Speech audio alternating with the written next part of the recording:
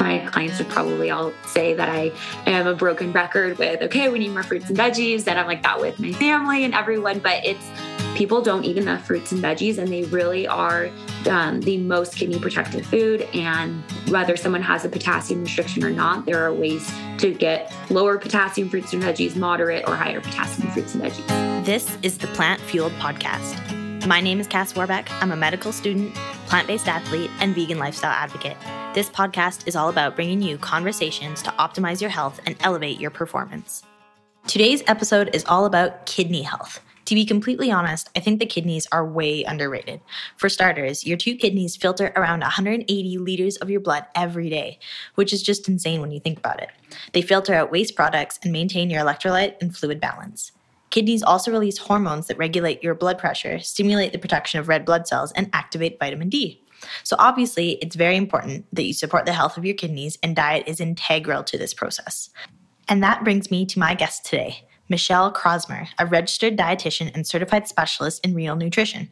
She owns her own private practice, Crosmer Nutrition, and is based in Southern California.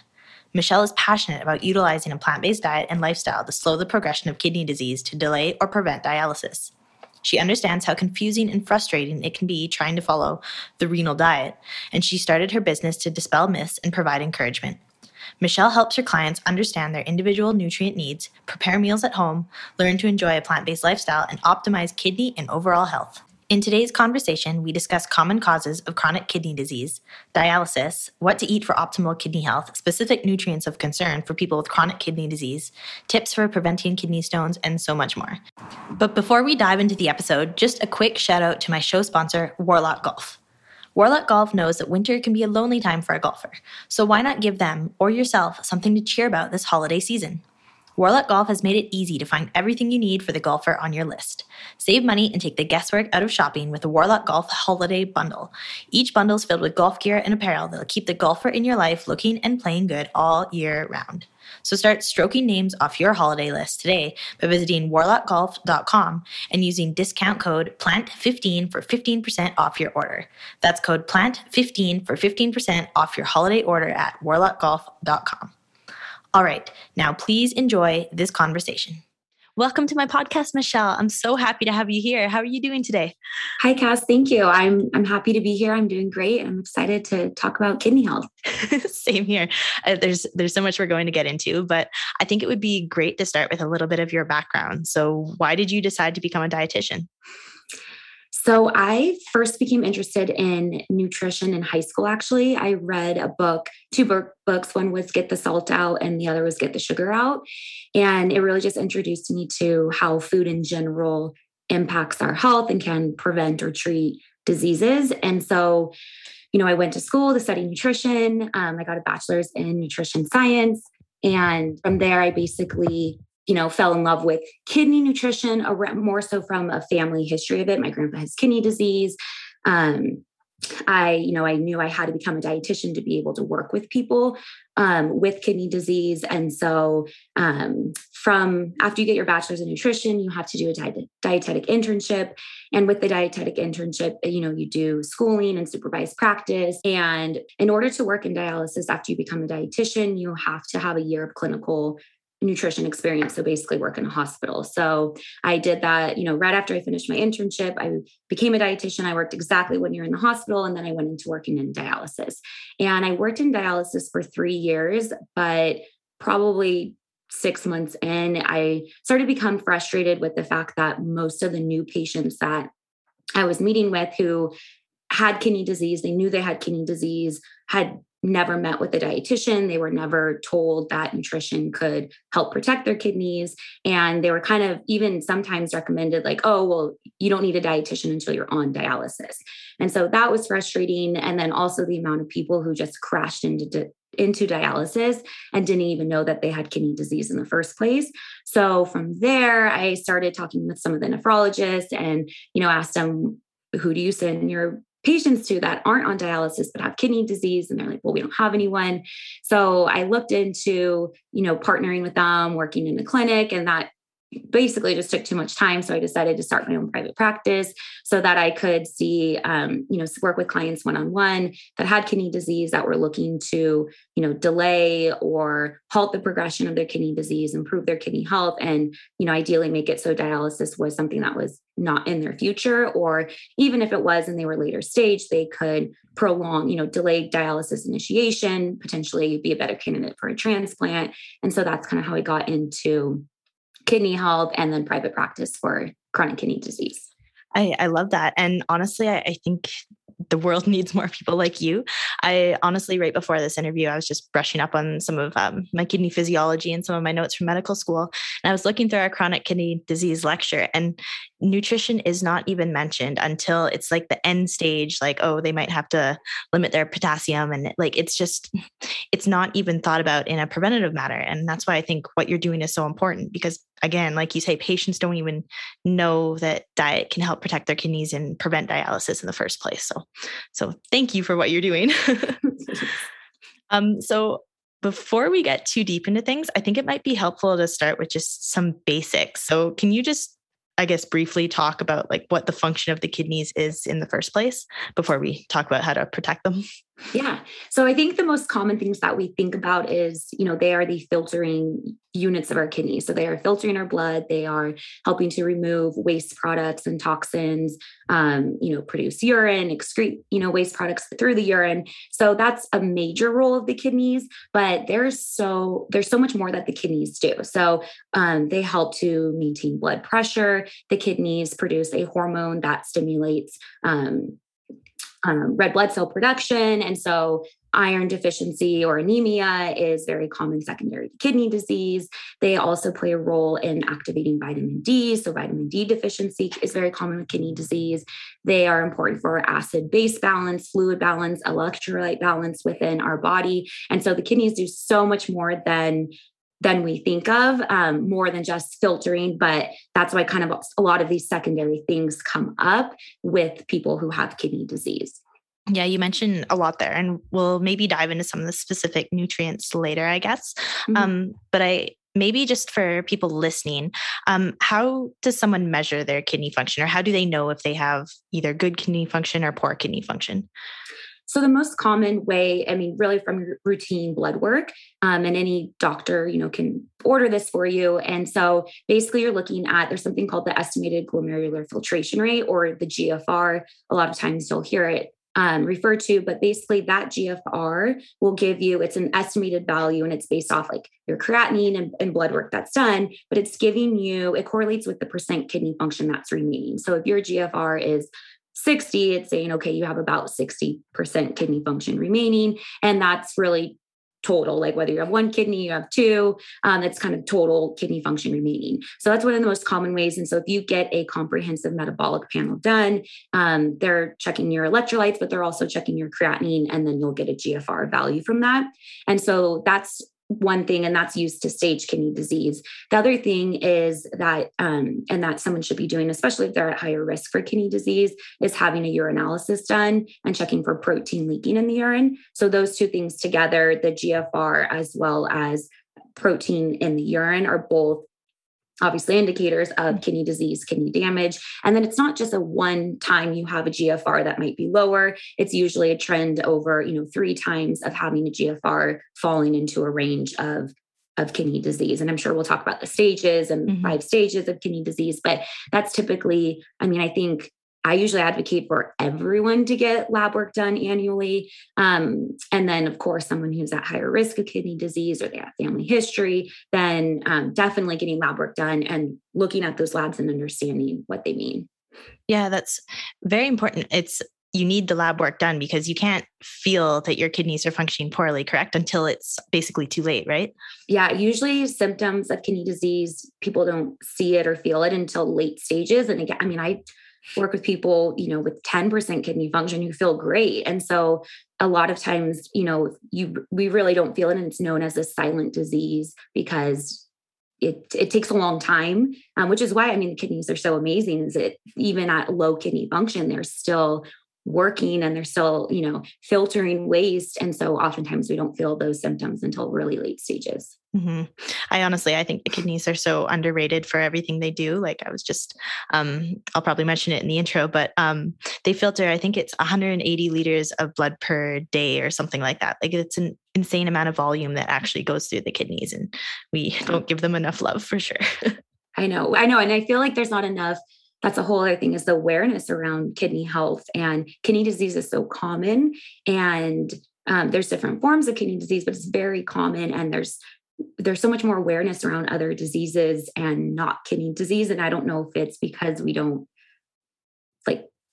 feel the symptoms or what it is, but early detection and prevention of progression of the disease is so important and it's a lot cheaper than paying for dialysis treatments and things like that too. Yeah, 100%. I'm all about prevention. So we're on the same page there. Maybe we can, I guess, get into the causes of chronic kidney disease. And I guess there's a distinction here between acute kidney injury and chronic kidney disease. Do you work with your patients and clientele are more the chronic kidney disease, right? Yeah, I have had patients that are acute, but mostly it's chronic kidney disease. And the two most common causes of chronic kidney disease are diabetes and high blood pressure. They're, of course, not the only causes. There's autoimmune kidney disease, some examples like lupus nephritis, IgA nephropathy. There's genetic kidney disease, polycystic kidney disease is one of the most common ones, but even more rare genetic things like Alport syndrome can cause kidney damage. So there's a lot of things that can damage the kidneys, but most commonly it's diabetes and high blood pressure are the two top causes. And as most of the listeners, I'm pretty sure know, diabetes and hypertension are very highly lifestyle related. So I feel like there's a lot we can do to help prevent kidney disease and ending up on dialysis, right? Definitely. Mm-hmm. Can you just explain quickly, maybe someone doesn't know what dialysis is and what it involves? Because I think, again, some people might it's not just a medication or it's not just a simple treatment. It pretty profoundly affects your life if you end up on dialysis. Yeah. So, dialysis it's a life-sustaining treatment, right? If someone gets to the point of end-stage kidney disease or kidney failure and their kidneys are not functioning enough to, filter out that waste and those toxins, then basically someone can go on dialysis. And there's two main types of dialysis. So there's hemodialysis and then peritoneal dialysis. But basically with both of them is or at least with hemodialysis, we'll start with that. So blood is being, you're hooked up to a machine. Blood is being removed from the body. It's going through a dialyzer, which basically is removing those waste products and toxins and extra fluid. And then your quote unquote clean blood is then going back into your body. And, this isn't a treatment that you do once a week or once a month. You do it at least usually 3 times a week. You can do it at home as well and do it in, shorter amounts of time, but do it, more days of the week. But, ultimately it's something that you can't miss, right? It's, it becomes part of your lifestyle. It's very time intensive. And it's also what a lot of people don't think about is it's still hard on your body. It's keeping someone alive, but it still is hard on the body. And you think of, when your kidneys are functioning normally, they're filtering your blood 24/7. And when you're on dialysis and the machine is filtering your blood for you, it's happening, usually 3-4 times a week. And so in between those treatments, those uremic toxins and waste and fluid is all building up. So sometimes people don't feel as well. So it's something, again, we need it. It's life sustaining, but it's not, it is something that, like you said, it's becomes part of your lifestyle. And usually the goal is that someone is on dialysis then until they're able to get a transplant. And then there's peritoneal dialysis as well, which basically uses the peritoneal cavity. So you have a little synthetic tube is surgically inserted into the peritoneum, which is a porous membrane. And so you're able to put in a solution. And so those waste products and toxins will move from the blood into that solution. And then you drain that solution. And then that removes the waste products and toxins. So those are the two main ways of getting dialysis. And again, there's dialysis that can be done at home. In the United States, most dialysis is done in treatments as opposed to at home. But I think they're trying to transition more people at home because it's just a little bit better for a lifestyle and mimics more so what the kidneys were doing before needing dialysis, because you're able to get cleaning more frequently. Okay, thank you. That was actually a really great overview. So it's definitely definitely something we want to avoid if possible. So I guess if someone has diabetes or they have hypertension, in what you've seen in your experience, are these people destined to end up on like dialysis or in kidney failure if they don't address some of the lifestyle causes? So it's definitely a potential path. So the other thing that's really interesting too is that majority of people with kidney disease don't end up on dialysis. They actually die of cardiovascular events before they make it to dialysis. So things like heart attack and stroke. And so I think that's one of the really important things, especially when we think of course, high blood pressure, but also diabetes, is cardiovascular disease and kidney disease really go hand in hand. And so when we are looking to preserve kidney function and prevent the need for dialysis or delay it, we really have to control what's causing the kidney damage. So if it is high blood pressure, getting the blood pressure under control, preventing cardiovascular events, and then also slowing the progression or halting that progression of the kidney disease. So it's something, especially in earlier stages, people can prevent dialysis from ever being something that they need in their life. And, there's 5 stages of kidney disease. Unfortunately, people aren't really told or made aware of like, hey, this is something that is going on with you until at least stage 3 when it's moderate kidney disease. But if you have diabetes or you have high blood pressure, that's where it's really important getting that screening and getting, your urine checked and your blood checked at least every year, because you want to make sure to catch kidney disease early so that you can prevent dialysis. Okay.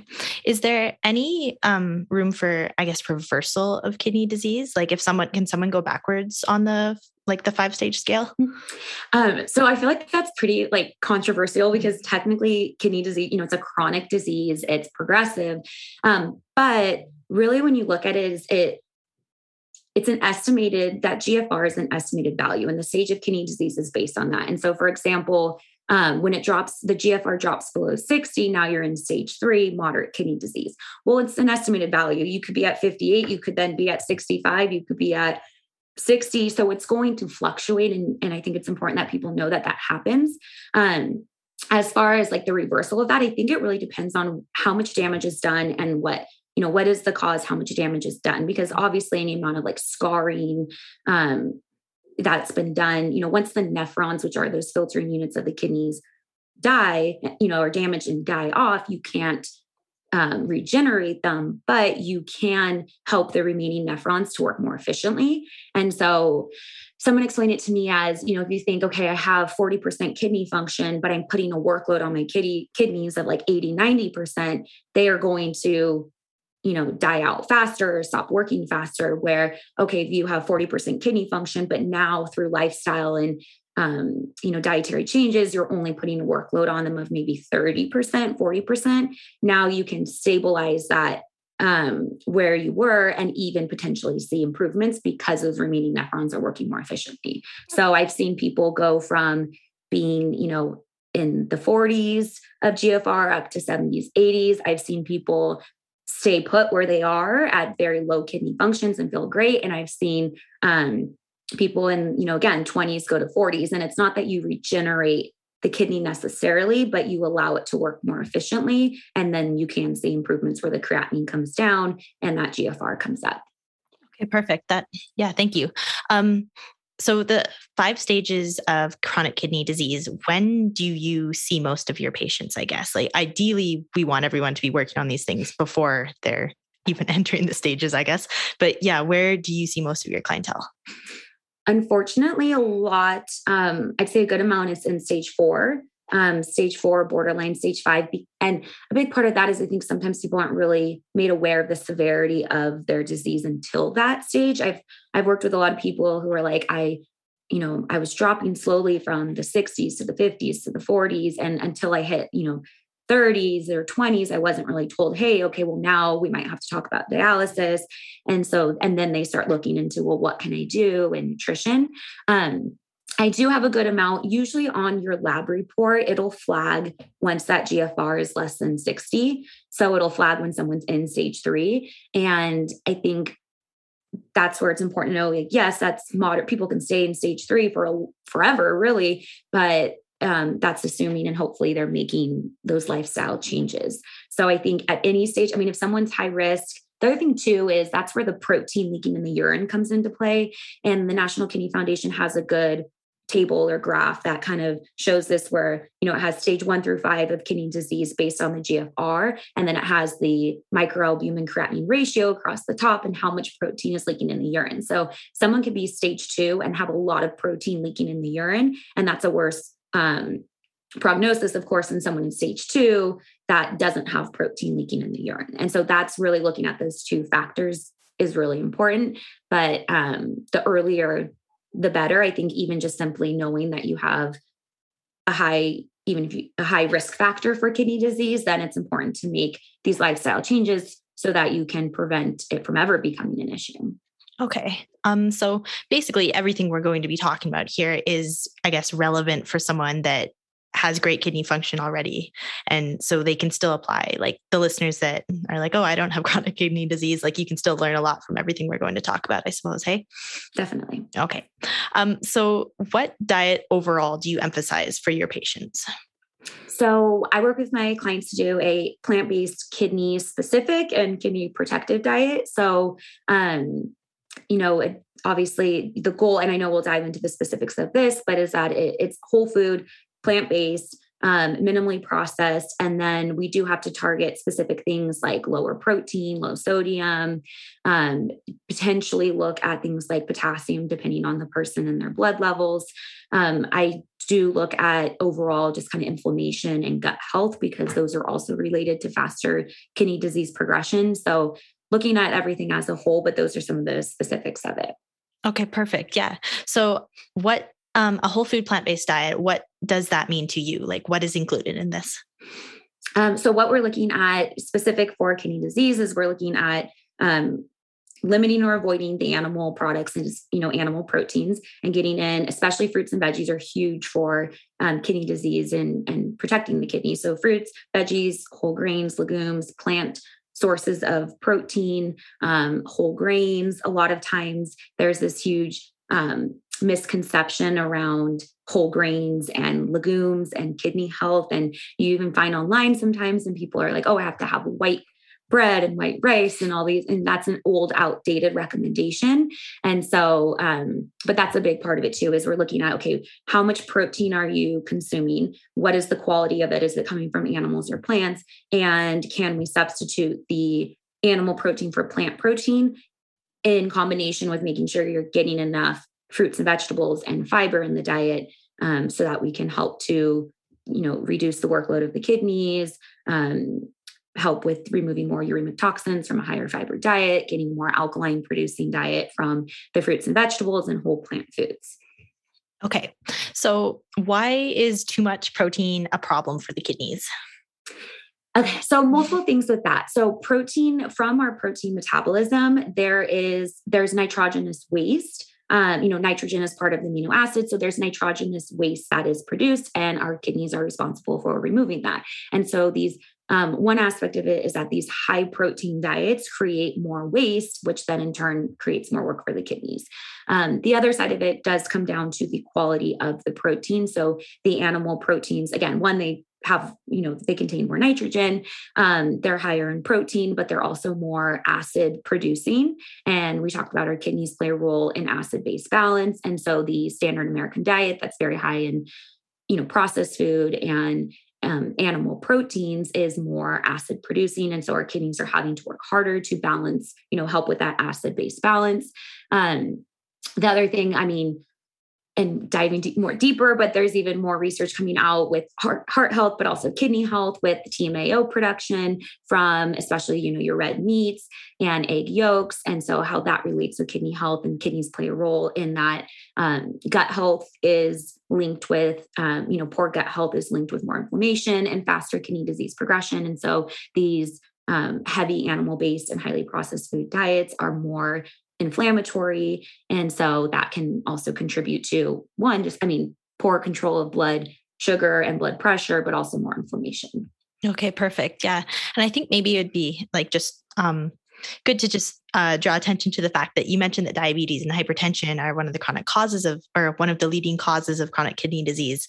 And basically the diet we're talking about today is like the optimal diet for these conditions as well. So it's really like looking at the body systemically, and it's nice that like the same diet can apply to all these different conditions. Yeah. And the same with all the consequences and everything that comes with animal protein as well. So how much, I guess, protein is too much for like when clients come to you, like how many grams per kilogram or something would be too much for the kidneys? So really it will depend on the stage of how low you go, but in general, someone stage 3 to 5 kidney disease, then you're looking at anywhere from 0.55 grams per kilogram body weight up to about 0.8.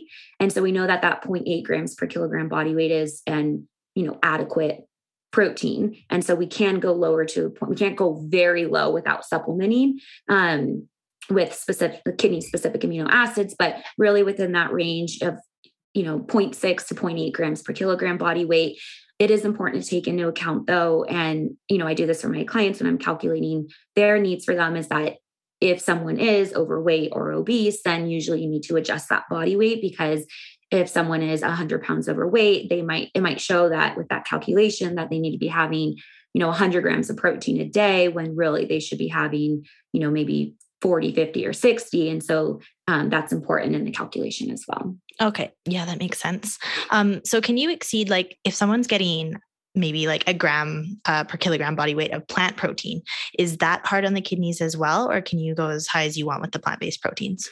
You still need to be careful with the plant-based proteins, definitely in an earlier stage, like stage 2 or 3. And if it's a higher amount and it's all plant proteins, then likely, again, your kidneys are still working, 50, 60, 70%. But definitely later stages, that low protein aspect is really important, whether it's animals or plants. But they've done studies where they've looked at plant protein compared to animal protein in the same quantities, and there is still less hyperfiltration with the plant protein compared to the animal protein. So I would say, if you initially were just like, okay, I'm going to just swap the same amount of protein coming from plants as animals, and that's a good first step. But then you do want to incorporate the lower protein as well. And that's one of the benefits of more whole plant, if you're using legumes or things like that as a plant protein source, it's easier to be a little bit lower in protein than if you were eating chicken or steak or, something like that. Okay. So do you have any, I guess, what are your favorite plant-based protein sources that you recommend to your clients? Legumes are my favorite. Yeah. Beans, chickpeas, lentils. And I know we'll talk more about potassium, but there's, again, it's a huge fear around beans and legumes is that, okay, there's too much potassium, there's too much phosphorus, but there are lower potassium legumes like green peas and chickpeas. There's a lot of moderate ones. And then, there's some higher ones, and people have all different needs for potassium. It has to be individualized. But I think, legumes, even things like, tempeh and tofu, and they make things now, seeds, hemp seeds and flax seeds and stuff are all great sources of protein. And what I've found with most of my clients is that if you're having, a diverse plant-based diet and you're eating enough food in general and getting enough calories in, then it's easy to meet the protein needs that you have. It's usually if people are incorporating those like highly processed vegan foods that are very concentrated in protein and of course salt and fat and stuff, that's where people maybe have a little bit of trouble getting to that lower protein requirement. But I think beans and legumes, those are, some of my favorite ones. They of course are higher in fiber. And so that's a big thing too, is getting more fiber in the diet. And so, but yeah, seeds, legumes, nuts, whole grains, and then some soy products are usually what I use with my clients. There's so many options, honestly. So before we dive into some of the specific nutrients like the sodium and potassium, I'd like to just step back and ask about the acidic and alkaline kind of forming foods, because you mentioned that some of these, like the animal products and some of these processed foods and these traditional Western diet foods are a little more acidic, and that causes the kidneys to work harder, I believe. So I guess in general, what are acidic foods and what would be alkaline forming foods? And is this something that you, I guess, put an emphasis on as well? yeah, I do put an emphasis on that. And a lot of times it comes down to not necessarily calculating exactly so there's something called the potential renal acid load of foods. And so it's already a lot of work for someone to be tracking what they're eating and looking at certain nutrients. And then on top of that, tracking a potential renal acid load of the food. But in general, the animal products are going to be, have a higher potential renal acid load. And then things like our whole grains and legumes are going to be lower. So that's why swapping those for the animal products helps, create a more alkaline environment or more alkaline diet. And then fruits and veggies are negative potential renal acid load. So they are very alkaline producing. And so a lot of times it comes down, like, you're not going to just eat fruits and veggies, but making sure that you are consuming enough of them in combination with then the foods that are slightly positive on that potential renal acid load scale, so that you overall, have a net negative potential renal acid load. And where that comes into play and where people can look at on their lab work is when they're looking at their labs and they see their CO2, ideally for kidney disease, we want that to be 22 or higher. And they've done studies where they look at sodium bicarbonate being prescribed to help bring up that number, and also prescribing a higher amount of fruits and veggies. And they found that both of those, therapies bring up the CO2, and but the fruits and veggies come along with, lower cholesterol, with more and better bowel movements as well. So fruits and veggies, and my clients would probably all say that I am a broken record with, okay, we need more fruits and veggies. And I'm like that with my family and everyone, but people don't eat enough fruits and veggies, and they really are the most kidney protective food. And whether someone has a potassium restriction or not, there are ways to get lower potassium fruits and veggies, moderate or higher potassium fruits and veggies. Yeah. I'm a lover of fruits and veggies, so happy to hear that. Honestly, kidney physiology is fascinating. And I find it very cool that, like, the kidneys are really, they buffer, they can help control our acid-base balance. And it's fascinating when you really look into it. One quick question on that is, I've heard before that, like, certain, like, lemons and other citrus fruits, like, they are very, like, obviously lemon juice is very acidic, but I've heard in the body it has more of an alkaline effect. Is this true? Yeah. So, and that's a good question. A lot of times we think of certain, like you said, citrus and things like that, because they taste like acidic, that they are acidic, but it's more after the metabolism and the breakdown, and then what's created. So those, even those more, like, even tomatoes, right? Like, those are a little bit more acidic. They are not acid forming in the body. They are alkaline forming. So it comes down to the digestion and metabolism of it versus like how it is in your, esophagus or in your mouth when you first consume it. Okay, cool. I just wanted to confirm that. Thank you. All right. So unless you have any more to say on that, maybe we will dive into some of the specific nutrients.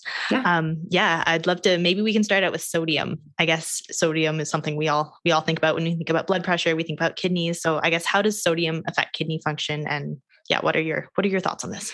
Yeah. So one of the biggest things for sodium, of course, is, like you said, blood pressure. But I also, a lot of times people will say, well, my blood pressure is fine, so I don't need to watch my sodium. So it's very important for blood pressure control. It's important too for helping to reduce proteinuria, or how much protein is leaking in the urine, for preventing, swelling and edema. So usually for sodium, I go along with the around up to 1,500 milligrams a day. If we look at, most Americans are consuming 3,400 milligrams or more per day. They typically say, okay, less than 2,000, but I think a tighter, for most people, around that 1,500 milligrams or less is what's important. And then again, a lot of people will say, oh, well, I don't salt my food, so I don't get too much sodium in my diet. And most sodium is coming from eating out, restaurant food, fast food, highly processed food. And so if people are cooking most of their food at home, and especially whole, minimally processed plant food, then it's easy to follow a lower sodium diet. Okay, sounds good. And this is, again, something that everyone can be applying to their life, not just people that are diagnosed with kidney disease then, right? Yeah. Okay. And I will say there are definitely rare cases. Like, I've worked with people who have had like adrenalectomies, and they have, major like shifts in their blood sodium, but that is not very common. And for the most case, most people consume way too much salt. And then most people with kidney disease are consuming too much salt as well. Okay. And then I guess on the other side of the spectrum, do you ever have people that aren't getting enough sodium? Like I can imagine that would be very rare, but I guess someone following like a very strict whole food plant-based diet does. Yeah. I've seen it. I have my clients, they'll log what they're eating. So, and usually with that, we're able to be like, okay, you have some, like you can add a little bit of, this iodized salt to your vegetables that you're cooking, or use this, maybe liquid aminos or coconut aminos or something like that for some flavoring. I'd say it's not as common, but when people are very diligent on like everything they're doing is home cooked, and sometimes they're so scarce with any amount of seasoning that they fall low. But typically I'd say it's easy for people to get at least 500 milligrams of sodium in their diet, even if they are being strict, pretty strict. Yeah, because it is naturally found in some fruits or some vegetables and whole grains and things, just very trace amounts. But yeah. Okay. So that covers sodium then. Maybe we can jump into potassium because this is a big topic as you alluded to before. Yeah. So potassium is the number one thing I'll say on potassium is that the recommendations around it need to be very individualized. So I have clients with 10% kidney function that have no problems with their potassium blood levels, and they don't have a restriction. And I've worked with people, and my grandpa was one of these people in stage 3 who had high potassium blood levels. So I think the thing to know is that you want to it's individualized. And so you want to look at your blood test results and know what your potassium level is, ideally keeping it in a range of 4 to 5. And then making adjustments to your diet based on that. And even in someone who does have, a low potassium diet is usually around 2000 milligrams a day, you still have plenty of room for lower potassium fruits and veggies and whole plant foods within a diet like that. You just have to be a little bit more careful about the portions and which fruits and veggies you're choosing. The other thing that's important too around potassium is that there are a lot of other things besides diet that can increase or decrease your potassium levels. And so everyone likes to blame diet, like, oh, you ate that cantaloupe, that's why your potassium's high. But certain medications, especially like blood pressure medications, can contribute to higher potassium levels. Chronic constipation, having a low CO2 or having, metabolic acidosis can contribute to that. Poor blood sugar control. And so there's more than just the diet. You do want to look at, are there other factors contributing to your high potassium blood levels? But even with that, then it comes down to, you can choose those lower potassium options if needed, but it really needs to be individualized. Okay. That's where you come in. Yes. I guess just a step back. So why is like high potassium a problem, I guess? Like is because when the kidneys get damaged, the issue is that they cannot like excrete the potassium. Is that right? Yeah. So that's why usually in later stages, and especially on dialysis, that's more common to see higher potassium because now the kidneys are not helping with or as much with excreting the potassium. But there's a risk both of low potassium blood levels and high potassium blood levels is that, potassium plays a role in muscle contraction and heart muscle contraction. And so the risk of, like cardiac arrest would be the risk of a high blood potassium level. Mm-hmm. Yeah, it's something doctors and physicians pay very close attention to. Yeah. So. And it's not, you will know if your blood potassium is high because you will get a phone call, and it's not something that, hopefully you do, right? If your doctor's looking at your lab. So it's not something by any means to be taken lightly. And it is something that you want to be monitoring, especially as you make changes to what you're eating. But what I will say is that, and they've done this and they've looked at studies where they've put people on more plant-based diet and they're having more fruits and veggies, and they don't see major increases in blood potassium level because you're also targeting with increasing intake of these foods. You're also improving bowel movements and gut health. And you're also helping with that acid-base balance and maybe controlling blood sugar levels. So all these other things that maybe were impacting potassium as blood levels are being more controlled, helping to keep your blood potassium in a more normal level. It's so interrelated. There's so many more factors to consider than just like what you're taking in, what your kidneys are excreting. That's very interesting, actually. What are a couple of like maybe your favorite low potassium containing fruits and vegetables that you recommend? Or I'm assuming you have a lot of like sheets and guides that you provide to your patients because it can get very confusing, I'm sure. Yeah. So berries are great, especially blueberries. Blueberries are lower in potassium. For other fruit like pineapple, apples, pears are all good, lower potassium. As far as the legumes, like I mentioned, like chickpeas and green peas are going to be lower in potassium. Veggie wise, I mean, green beans, arugula, um, cucumber, jicama, cabbage, like those are all really good. I mean, so again, many. the lowest ones. There's a good amount of more moderate ones. Oh, bell peppers are good. So there's some that are low to moderate, which can easily fit into that as well. But yeah, that's the thing too, is lists and stuff of going through, okay, if you are going to have a higher potassium fruit or veggie, then what portion are you having it in and what quantity? And so a lot of times you'll see it's kind of that comparison in the portion, because we think of bananas are very high in potassium, but if someone had, a half of a medium banana, but then they think they can just eat as much pineapple as they want. So they eat like 4 cups of pineapple. Well, okay, now there's still similar potassium levels. So it does come down to the portion that you're having. So there's ways to fit higher potassium produce in, but it's the frequency, the portion, and then what else you're consuming it with. All right, perfect. And I guess like the major takeaway of this is like, if you need to restrict potassium, there's still tons of fruits and vegetables you can be eating, and it's not like all or nothing. So I like that. Yeah. Next thing I'd like to talk about is phosphorus, because we hear about that sometimes too. And like, I think it's legumes that are pretty high in phosphorus, right? Yeah. So phosphorus is a very interesting one because, again, there's kind of like potassium, there's this big fear around phosphorus. So one thing with phosphorus is that usually blood levels are not elevated until later stages. But it's still important to avoid excessive phosphorus in the diet, and usually excessive phosphorus. So there's different absorption rates of phosphorus. So phosphorus is used as a food additive. So it's used, like if you look at the label and anything with PHOS in it, like phosphoric acid, disodium phosphate, they're used in like Coca-Cola and in boxed like pancakes, and sometimes they're added to breads and baked goods. And I mean, it could be in anything, but ultimately that form of phosphorus is our body absorbs about 90 to 100% of it. And so we really want to avoid that form of phosphorus, because also it's usually coming in food that isn't, necessarily the best food anyways.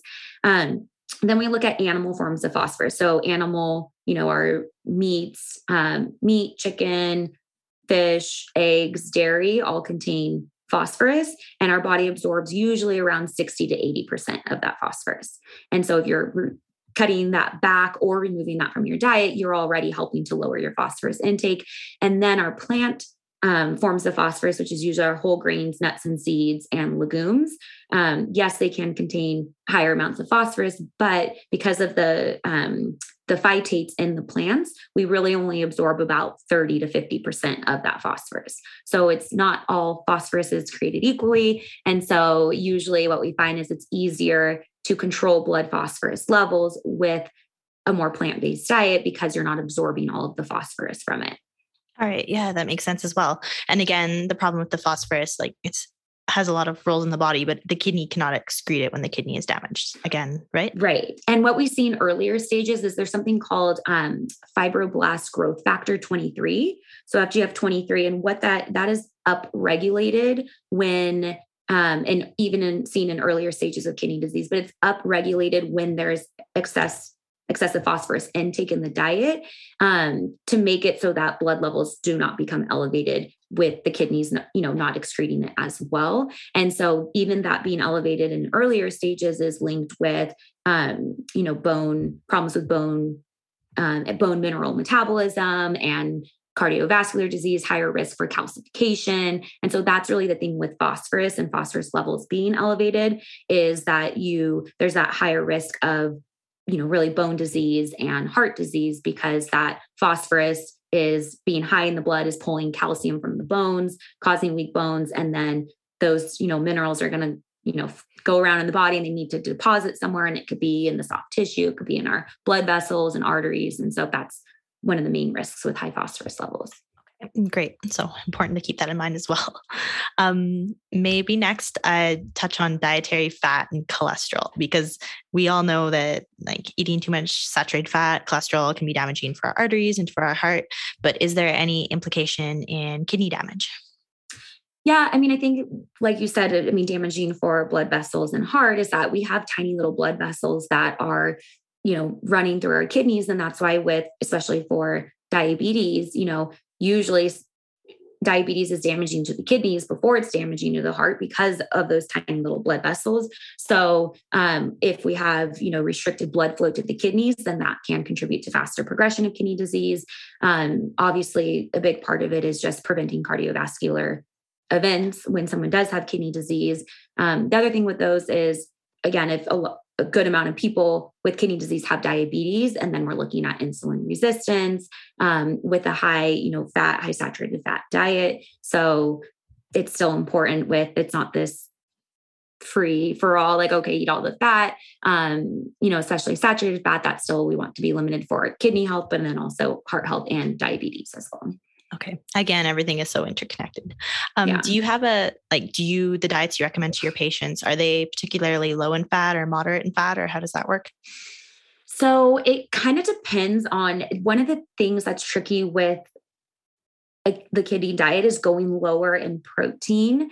You do have to go a little higher in carbs, of course, but sometimes a little higher in the fat. But of course, we want it to be ideally fat coming from, whole plant sources. So it's not something where, I mean, again, we were simply with removing or limiting the animal proteins and the animal fats, you're able to get a better profile of, fat and carbs and protein. But that is something depending on the person, keeping the protein at a much lower level, then sometimes fat might be a little higher depending on where we're at with the carbs and what we can add there. And if the person needs to gain or lose weight. Okay, that makes sense as well. Thank you. All right. So vitamin D, you had mentioned that people with chronic kidney disease often have low levels of vitamin D because the kidneys are basically they convert, I think it's like inactive vitamin D to the active form of vitamin D. So is there any way, I guess, obviously you're telling your clients to supplement, is that your recommendations here? Yeah, usually I have them supplementing based on their labs. So I'd say oftentimes they're already on a supplement when they come to me because their doctor has put them on them. But I do have a good amount, and their vitamin D levels have never been checked for some reason. So usually I want to see their blood level and where they're at, but supplementing is very common. Some people in later stages of kidney disease are on a medication, like if their parathyroid hormone is elevated, then sometimes they're prescribed like calcitriol, which is an active form of vitamin D to bring that down. And so I wouldn't supplement like an over-the-counter supplement in addition to that. But in general, yes, most people, are already on it or might need that supplement. But I have seen people over supplement and to have high vitamin D levels because they have been taking this like crazy high amount of vitamin D. And so I think that's something where even though it's common for vitamin D to be low, it's knowing what your blood levels are and supplementing based on that. And then obviously checking the blood levels again. So there's no, I guess, like one size fits all, like dosing recommendation. You're really working with your patients, like your blood work and your values there. Yeah. Okay. I guess, are there any other vitamins or minerals you'd like to mention on this topic? Like, I know you'd talked about iron previously. Mm-hmm. Yeah. So iron's a tricky one again, because it's oftentimes the anemia is secondary to the kidney disease. It's not necessarily like an iron deficiency or a lack of iron in the diet, but still from that standpoint, what I'll work with my clients on is they can always, cook in a cast iron skillet. There's those iron fish that people can buy, and they can, if they're cooking soup or stew, that they can do to increase the iron. Pairing, of course, like higher vitamin C foods with the iron containing food to help increase absorption of it. Those are probably the main things. I'd say, sometimes people are on an iron supplement. I don't recommend people supplement with iron across the board. Usually that depends. And again, a lot of times people especially in later stages, yes, we can do things with diet, but it's the fact that the erythropoietin, which is that hormone, it's not there in sufficient amounts. So they might need, Epogen or Procrit or have that, the erythropoietin stimulating agents in combination with some of the dietary changes. So it's definitely something, but again, anemia and low hemoglobin levels, all of that also plays a role in kidney disease and how people feel and kidney disease progression. So we do have to factor that in. And as far as other things, I think fiber, how I mentioned, is a huge one. Fiber overall for gut health and helping to eliminate uremic toxins is important for kidney disease. So, and I always get asked then, like, what fiber supplement, but I usually start, if you can get it from whole plant foods, as opposed to getting it from a supplement, then you get the other, synergistic benefits of that plant food, the antioxidants, the vitamins, the minerals in combination with the fiber. But if someone is looking for a fiber supplement, then it's really important to look at the labels and make sure it doesn't have, artificial sweeteners or sugar or dyes or things like that added to it, and make sure it's like just the fiber alone. Okay. That kind of, reminded me. So are there any, I guess, like ingredients or like say dyes or chemicals that are actually like harmful to the kidneys that you're like, watch out, read the ingredient lists and avoid? Like, is there anything people should know about there? So usually with the ingredient list, like two of the main things I say look out for is any phosphorus or potassium additives. And that's where, especially phosphorus, you will not find it on a food label. And so you want to look in the ingredient list and avoid that. Same thing with a lot of low sodium products will then use potassium chloride as a salt substitute. And so you want to avoid that. I am big on, again, with looking at inflammation as a whole, I'm big on reducing added sugars in the diet. So I, will have my clients look for sources of added sugar, artificial sweeteners. They've actually done, there was one study that they did and they looked at, again, it was really high amounts, but of diet soda drinkers and the artificial sweeteners in that, and that as well as high fructose corn syrup, those they found can reduce blood flow to the kidneys. So again, it's something that I think more research needs to be done on, but ultimately, even just from an inflammation standpoint, I usually recommend looking for those in the ingredient list and avoiding that. And then, again, it's best if you can avoid those, dyes and things like that and get, I don't like when you say don't, if you don't recognize or you can't pronounce it, because I think a lot of like something can be fortified with B vitamins and you won't recognize those names, and it doesn't necessarily mean it's bad. So I don't like saying that, but I do think it's important that what are the foods that don't have food labels with long lists of ingredients. It's your fruits and veggies and whole grains and legumes and nuts and seeds. And those should be the majority of the diet. All right. Okay. Thank you. Anything else that I haven't asked that I should have about chronic kidney disease before we jump to kidney stones? I think, no, I just think in general, it's knowing your labs and really understanding that it's individualized, and you need to understand your labs and the trend in your labs, and then make food and dietary adjustments based on that so that it's specific to you and obviously protective for the kidneys. Okay. And then, so yeah, I really like working alongside your physician or nephrologist. And then, I guess not everyone can work with you. It seems like this is a very complicated thing to kind of try and figure out yourself. What do you recommend people there? Like, are there resources you'd recommend? Or I guess if they're in the United States, they could work with you, right? Yeah. So there's a couple of things. So as far as if someone's looking to work with a dietitian one-on-one, at least within the United States, the National Kidney Foundation has a database of renal dietitians, and it's nationalkidneyfoundation.org/CKDRD. And I can send you the link for that, but you can go and search based on like your region and dietitians that are listed in that database. And a lot of dietitians, can and will work across state lines as well and work virtually. So I think that's a good place to start. You can always ask your doctor, if they have a renal dietitian that they can refer you to.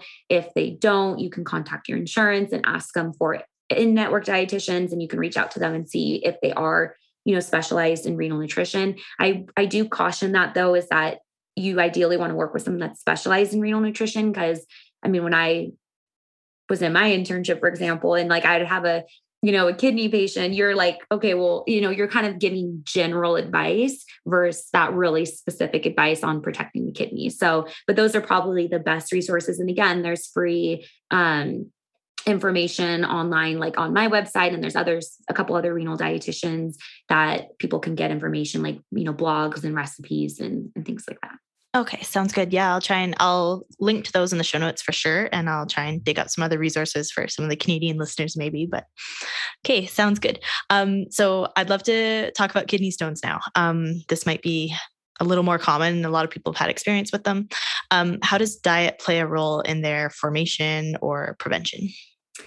So the thing that's tricky with kidney stones, is that, again, it's important to know what type of kidney stone you have. So yes, calcium oxalate stones are the most common, but ideally the first step I would say is if you can know what type of stone you have, because there might be some different modifications based on that. And then also if you can get a urinalysis so that you know, especially like calcium oxalate stones doesn't mean someone has high urine oxalate levels. So as far as the food goes, is hydration is a big part of that, as well as in our urine, certain foods that we eat can either reduce citrate or increase acid, uric acid, and just create an environment that's, easier for stones to form.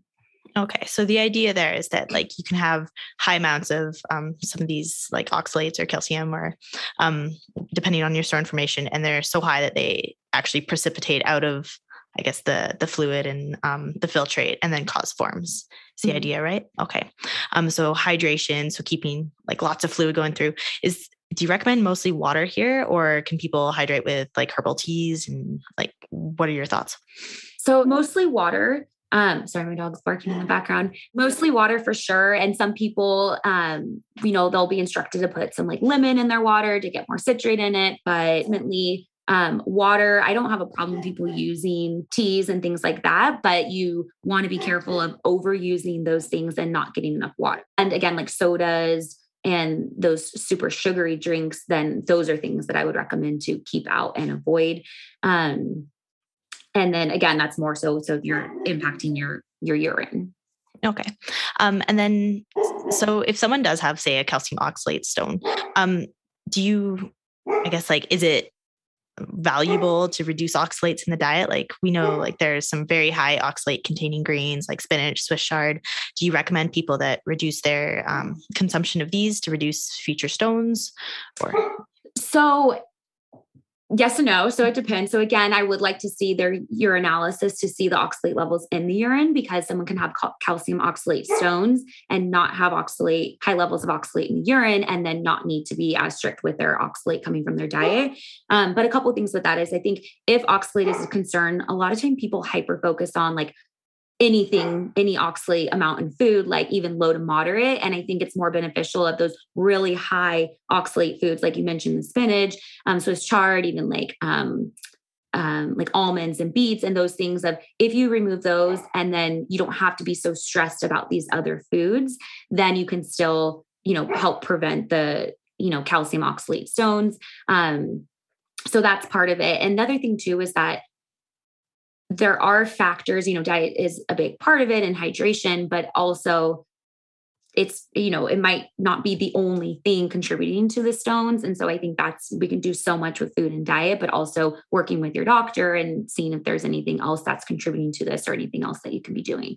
Okay. But yeah, so I say in general, if you're like, have no idea, then yeah, I mean, there's plenty of other leafy greens you can have that are not super high in oxalates, and you can make that change. But some of those more low to moderate oxalate foods, you don't need to hyper focus on. It's more of those like really extremely high oxalate foods. Okay. And if someone has never had a stone before in their life, I guess there'd be no sense in like avoiding like high oxalate greens then. Yeah.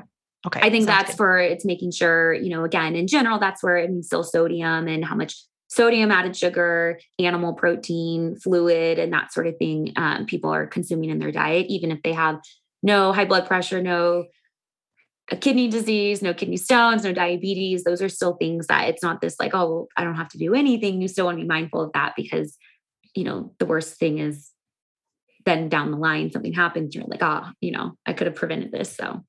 No, that's fair. So I guess in fairness, everything that we talked about previously about all these healthy foods for kidney health, that would apply to like kidney stone prevention as well. Mm-hmm. Yep. Okay, sounds good. If someone has kidney stones already, is there any evidence that you can, I guess, dissolve them again? Like if they're really hydrating or do they just have to pass? Or I guess they can lithotripsy and things like that. Yeah, I was going to say, I mean, I'm not sure. I'm not fully sure with that. From like anecdotally from working with clients, like I've seen them like it make a difference again, especially their hydration. I think dehydration is a really big thing for kidney stones. But as far as not needing those other medical interventions, I'm not sure. No, that's fair. I just thought I'd ask. All right. So kidney stones. I guess like just for kidney health in general, are there any other lifestyle habits that you really like try and emphasize to your clients that would make a difference in their kidney health?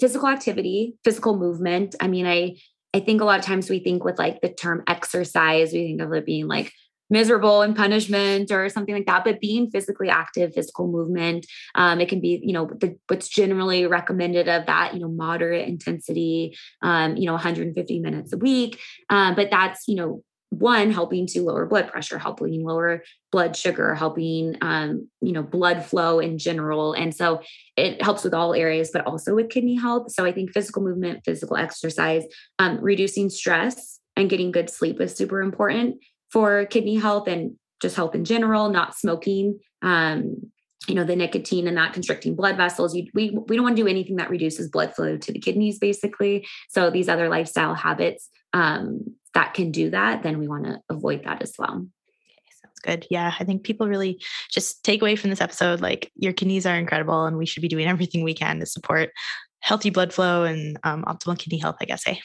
Yes, definitely. Sounds good. So I guess maybe as we wrap up, we touched on this a little bit previously, but I guess like going back to chronic kidney disease, and if you're having to eat a certain way, or if you're stage 3 or 4 or something like that, it can be very overwhelming. And again, that's where you'd come in, or the advice of a physician or another dietitian. But I guess, what are some of your tips for, I guess, starting to plan meals or starting to dip their toe into like a whole food plant-based diet? So I would recommend people first look at where they're starting from. Like a lot of times we don't realize how much animal products we might be consuming. And so if you keep for, 1 day or 3 days, you keep a little food journal, whether you do it in an online app or you just write it down, you can actually see, okay, what am I currently consuming? What's lacking? Like how much fruits and veggies am I getting? Am I eating, meat or animal protein every single meal? And then just start with whatever meal would be the easiest. So if you're like, all right, my lunch meal, I always make a salad or a stir fry. So I can, instead of putting chicken in it, I'm going to put chickpeas in it or, something like that. That's a simple swap. Or even if you're not starting there, you just look at, wow, I eat a lot of meat and I eat a lot of starches, but I'm not getting enough fruits and veggies. Well, okay, can you add in 2 servings of veggies, 2 servings of fruit, and start there? And so I think it's just those small steps. If you do feel lost and overwhelmed, and then, just building upon it and finding, I think the other thing too is sometimes people associate these dietary changes with like, well, and especially with a low sodium diet, with that, it's going to be bland, it's not going to have flavor. And it's finding there's so many herbs and spices and, ways to flavor your food that's not super salty. And so I would never expect someone to just eat steamed green beans plain, add garlic and add pepper and onion powder and I don't know, paprika, like make it taste good. And then you're going to want to incorporate it. And the other thing I would say too, is just be open to trying new things. Sometimes it sounds weird, like, oh, instead of a chicken salad sandwich or tuna salad or egg salad sandwich, I'm going to do this chickpea salad sandwich, and it sounds funky, but ultimately, give it a try. Make it flavorful. And as long as you're open to trying new things, then you're going to find stuff that you like. And the other suggestion I would have would be get your family, your friends, whoever it is that you're living with or eating with, try to get them on board, because it's a lot easier when you don't feel like you're cooking 2 separate meals and you have that support. Or you can cook meals where you leave like the meats just on, like my family does this a lot, is they'll just cook the meat and have it on the side, and they add it to theirs and I don't add it to mine. And it's easy. And you can do that with things like stir fries and bowls and soups and salads and stuff. Okay, that's so great. So much good advice. And I think that's one of my big takeaways is that this doesn't have to be like the renal diet doesn't have to be restrictive and it doesn't have to be bland. Like you've listed off so many amazing, incredible foods and there's like you've your Instagram, you're sharing recipes and different resources and like there's so much variety out there. And I know a lot of people that have gone whole food plant-based, a lot of people say that they're eating more variety and more interesting foods than they even were before. So just having that open mind and being open to trying some new recipes can go really far. Yep, definitely. All right. So as we close out, what is one thing that you would like people listening to take away from this conversation? Could be anything at all. I think it would be that what you eat and your lifestyle habits impact your kidney health. And in obviously like a positive or negative way. But I think the thing and what I love so much about kidney health is that you can really see, concrete changes in someone based on, of course, blood pressure, blood sugar control, how they feel, better gut health, but also their labs. Like you can truly see changes in that with making food and lifestyle, adjustments in your life. And so I think what I would say is, it's a very scary thing when you're diagnosed with kidney disease and then you feel lost and you feel confused. And I think what I would recommend is just like take a deep breath, know that there are things that you can do. And even if you're being told there's nothing you could do, it's progressive. You can do things. And so it's go into it with a positive attitude and seek the help and guidance, ideally from a renal dietitian, but even if it's family and friend support, because there are things you can do to, halt or slow the progression or even improve your kidney health. And sometimes it's even small changes make a big difference.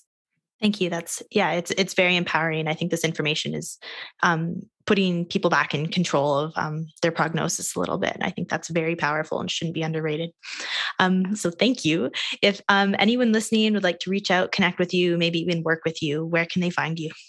Yeah. So my website is plantbasedkidneys.com. My Instagram is plantbased.kidneys and my Facebook is plant-based kidneys. So I'm pretty much plant-based kidneys everywhere. You can reach out to me that way. My website, I have, I work with people within the United States, but I have a place where you can go and schedule, a free call with me. My Instagram, obviously there's direct message there, same thing with Facebook. So you can reach out to me. And even if it's something where I'm not able to work directly with you, sometimes, I'm able to refer out and help you find someone that you could be able to work with.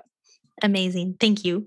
Thank you so much for taking the time. This has been a great conversation and I truly appreciate it. Yeah. Thanks for having me, Cass. Thank you for tuning in to this episode of the Plant Fueled Podcast. Just a reminder, be sure to check out the show notes for all the resources mentioned and details on how to connect with our guest. If you enjoyed what you heard, please subscribe and share the show with friends, family, or anyone else who may benefit.